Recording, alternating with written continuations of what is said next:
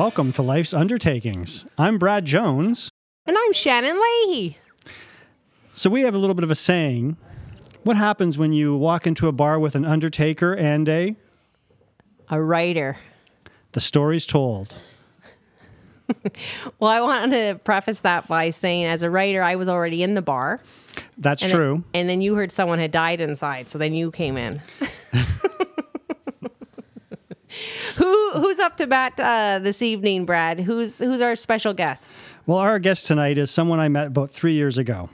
And like a lot of the people that I've met and I become friends with, they meet you at different times of your life, different roads that you're on, different paths that you're both traveling. And sometimes it takes you a little bit longer to intersect again. And our guest tonight is someone that has an immense experience in the death industry. Even though she's only been a licensed funeral director for the last, I think, 3 years or so, she comes to the funeral industry a little later in life, but she has a lot of great experiences. I'd like to welcome our guest to Life's Undertaking podcast tonight, Ellen Newman. Hi, Ellen. Hi. Thanks very much for inviting me. Well, Ellen, you know what? I think you'll be a great guest with us this evening.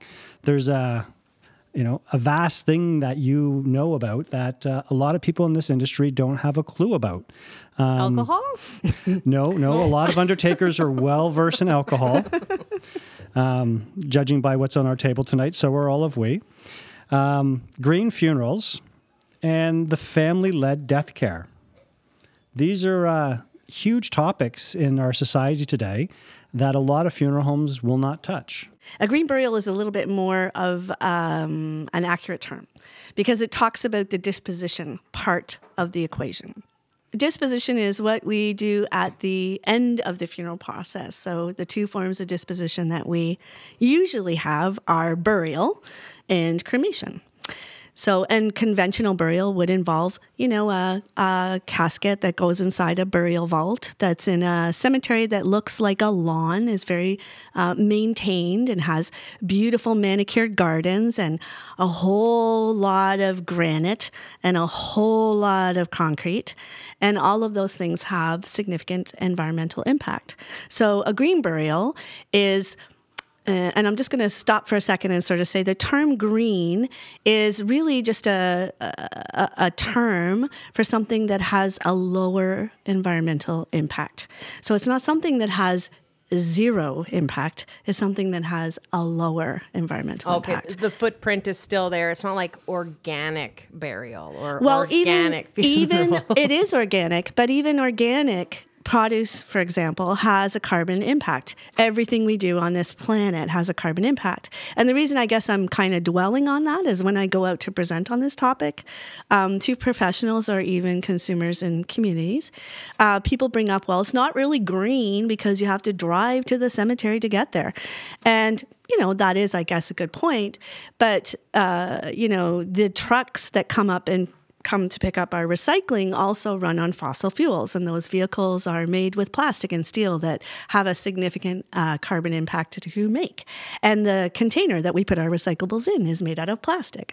So are we going to stop recycling because of all those things? Absolutely not. Like, what we're trying to do is reduce our carbon impact. So green burial is an option for families who are looking to maybe carry those values that they're starting to develop, people who care about their carbon impact in life. We have sort of 5 basic principles that go into green burial. The first principle of green burial is that a person who chooses a green burial is going to forego embalming. And the main reason for that is because embalming slows down or retards the decomposition process. It's not so much, you may hear a lot or see in articles around that, embalming fluid is horribly toxic and the equivalent of 6 Olympic swimming pools of formaldehyde is going into the ground in the United States every year.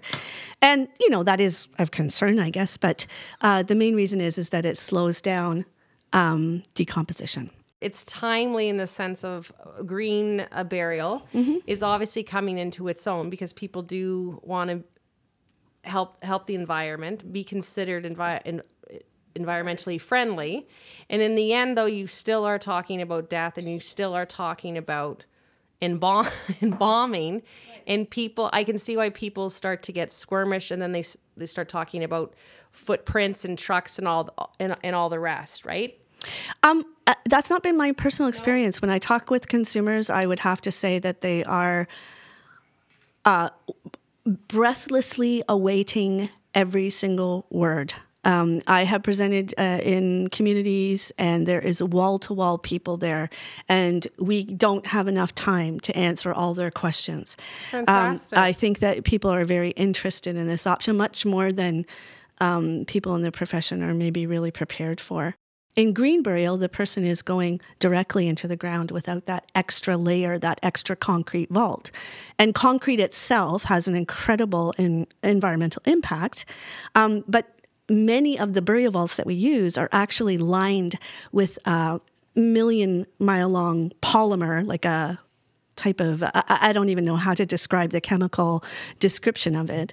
But it used to be used to line airplane windows, but they took it out because it's so toxic. And that's what we line our burial vaults with. And that's going into the ground. But the idea is that the person would be closer to the earth to aid the process of decomposition. So the container that they're actually in would be biodegradable. So that could be a plain wood casket that wouldn't have any varnish, metal, or glue, or it could be a fabric shroud, and they would be placed in the ground just like that. Every green burial ground, or another aspect of green burial, is that there's ecological restoration and conservation. So the main or the most common way you would see that is that a green burial grave is not going to be sodded over with a typical, what looks like a lawn. It's going to be reseeded with wildflowers or native species, or in some cases it might be woodland, a woodland that is over the grave. Another aspect or another principle of green burial is that each grave is not individually marked. So when you go into a regular cemetery, you see miles and miles of granite that these days may have come from China and has been harvested there and processed there, and then put on a shipping container and shipped vast many miles across the ocean, and then put on a truck or a train and then brought to the place. And then there's going to be a concrete foundation that goes underneath that granite memorial. And that has a significant carbon impact. And for green burial families, this is really significant because this is a lifestyle statement about their loved one's body or their own body going back into the earth and decomposing in a way that nourishes the environment. So the entire burial ground is a monument to their loved one.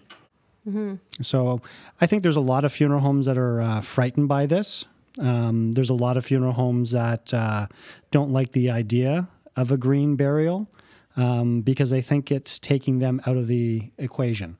And that could possibly be the case for some funeral homes. But I think when funeral homes welcome every type of service that they can offer to families and look at all the different ways you can serve families. We had a visitation at a family's home back in August, and that's what the family wanted. So we worked with them. We made it happen. We brought the wife to the house. We set her up in the living room.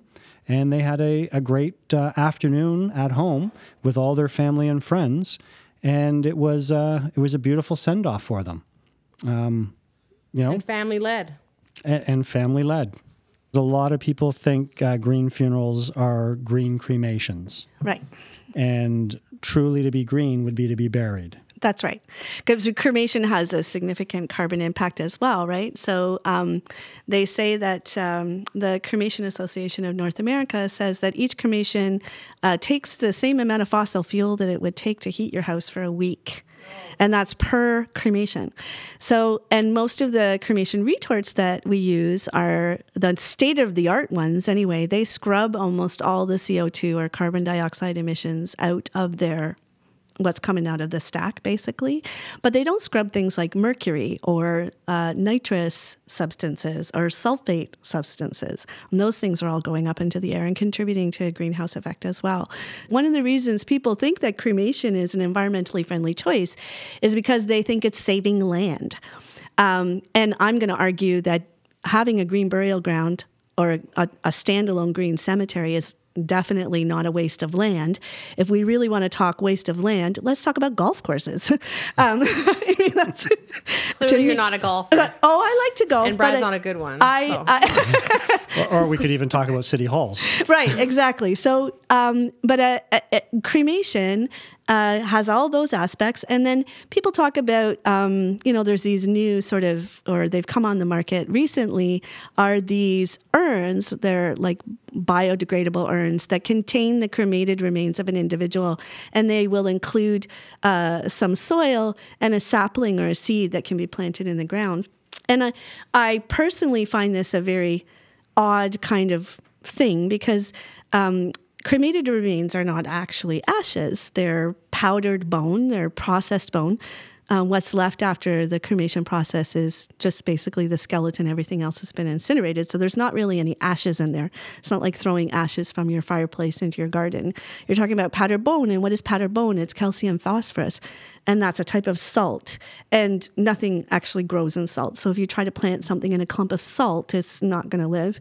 So I find that that's kind of a strange way to be choosing to become a tree. It doesn't.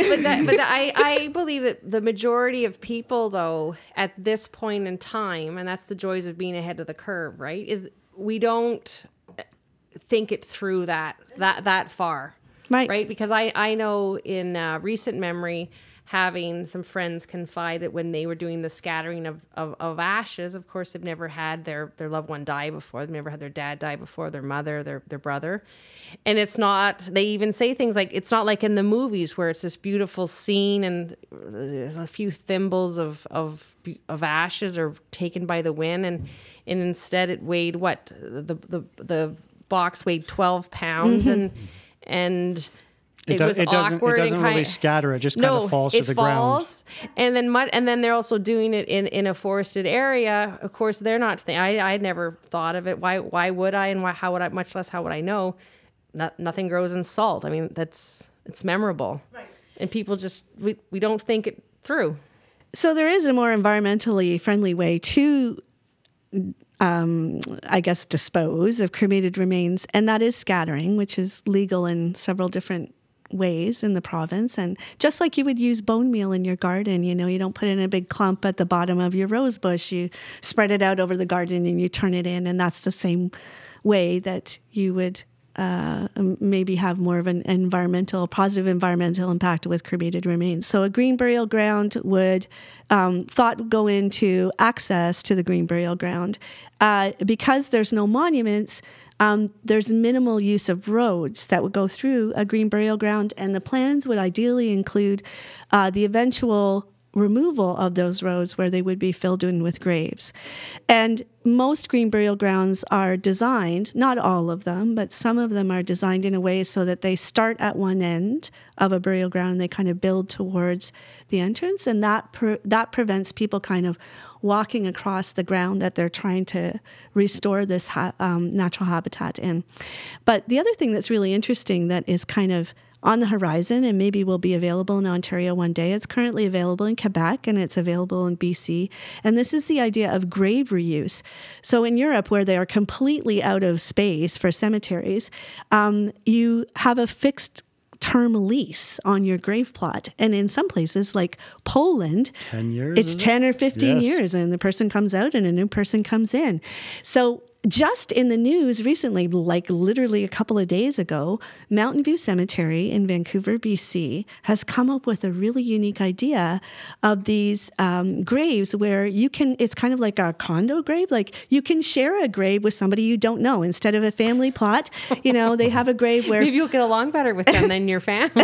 That's probably true. Possibly. We might avoid some of those awkward moments around the arrangement table. But so it's a way of reusing the grave or co-using a grave that reduces impact on the land. Yeah. So here in Ontario, that's illegal. It's illegal we have to sell, currently have to sell burial plots in perpetuity. But one way that could be turned to an advantage is that if a green burial ground was established that was standalone and had a conservation easement on it, then that land would be protected forever because it was a cemetery. And it could become a place where people could, ride their bikes or hike, or it could be a natural restoration habitat for an endangered species. And people could have Day of the Dead ceremonies. I was just going to say, that ghost tours are going to show up, right? Exactly. That's going to happen. I have a friend of mine, we were planning an event like this in Kitchener. We thought it would be lovely to have, sort of spend a night in the cemetery, light a candle to your loved one or make paper lanterns or something. And it would bring families back into the cemetery to use them, much like they did at the turn of the century. People would picnic in the cemetery. They would go there on a Sunday and bring their picnic, and they would be all dressed in their finery, and they would hang out in the cemetery. And if even conventional cemeteries, people are starting to reconnect with them in interesting ways. So, well, I think what you're finding in the major city areas, people can't afford to purchase cemetery property. Yeah. And I think it's going to take legislative changes where they are allowed to reuse graves. And I think what they're doing out in Vancouver it's all fine and good, and it's basically grave sharing. But I think what they're doing in most of the European countries is probably the way that we may be needing to go in the future here in North America. And whether it be having catacombs like they have in France, they have them in Greece, they have them in almost every European country. And that's just a way that they've always done it. Mm-hmm. But what happens when your lease is up? So you're pulled out of your grave, and then what happens? The bones are placed into a catacomb of some sort. Yeah, they call them ossuaries. And back many hundreds of years ago, if you go into Europe, you can see some of these beautiful cathedrals that are decorated entirely in human bones. The Capuchin monks have a cathedral that's decorated in human bones. I don't know if we will ever go there again, but what's really interesting about that period of history, and I can see this sort of coming back in a way, is that the reason that people put these things up, these skeletons, and if you look back in sort of medieval times, you see these people, there's sort of what may seem like an obsession with death, but what it really was is an acknowledgement that we're all going to die, a memento mori, reminding you of death, right?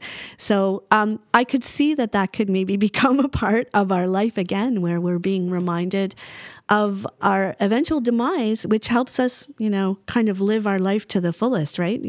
To be reminded. Well, and I think in North America, we've done a great job of death avoidance. Yeah, I would agree with you there, Brad, for sure. Or we're anti-aging. Forget death. Forget being pro-death. We're not right.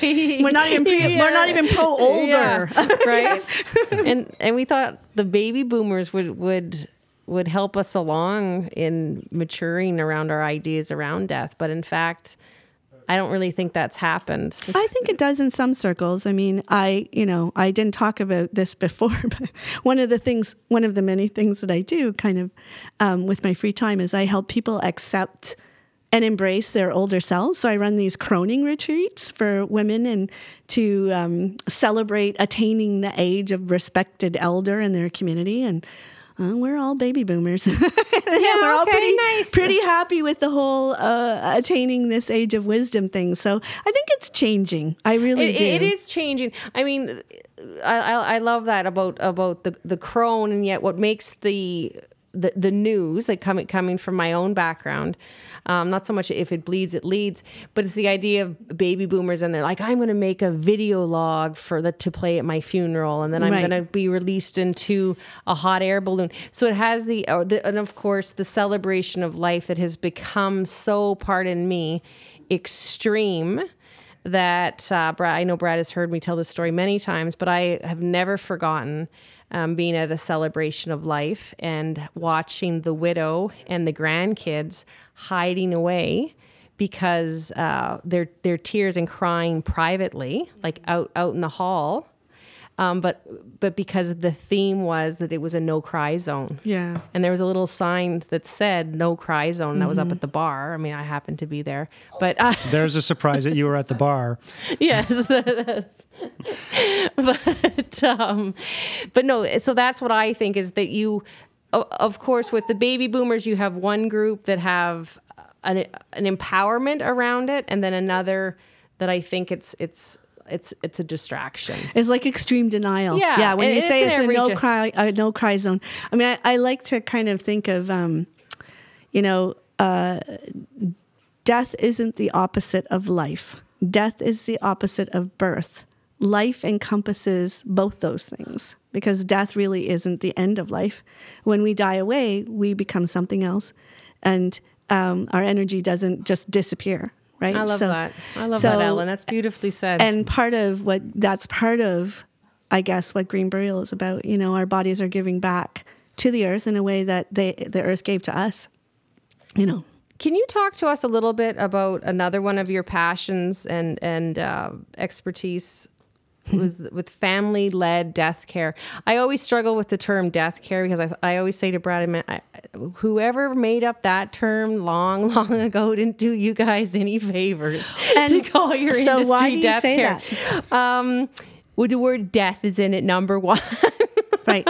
So, and I'm one of those people that in almost all cases, if it's not really obvious to me that I'm going to upset a family, that I avoid euphemisms for death. I think that it does. I would agree. Our entire society a great disservice to deny that death is part of our reality. And we tried to get rid of those words. We said, lost. We said passed away. We said all kinds of different things like that. Sleeping. We heard that horror, the other day. Kids. Yes. Yeah, they're just sleeping, or they've gone to a better place. I mean, none of these things have ever been really helpful, I don't think. So, I mean, I think that I think death care, part of the reason we say death care is because the Bereavement Authority of Ontario doesn't like it when people who aren't licensed say funeral. So we say death care instead of funeral.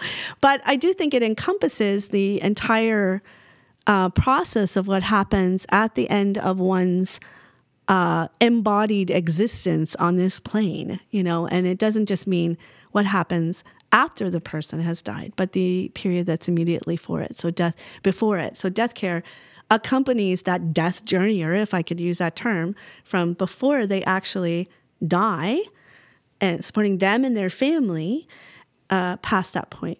So family-led death care would encompass that entire part of that person's life. So coming up to when the point that they're going to die, and then continuing the love and care that they were providing for that person past the point of death.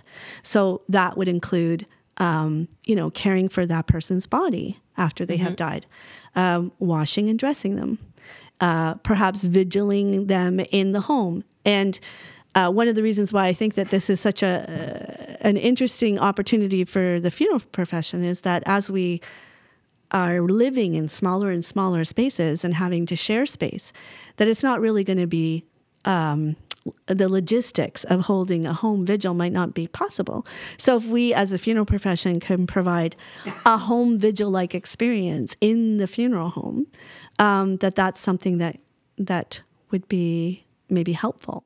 So when you talk about washing the body and dressing the body, you're referring to not, I almost want to say experts, but they are experts. Funeral directors are experts in this case.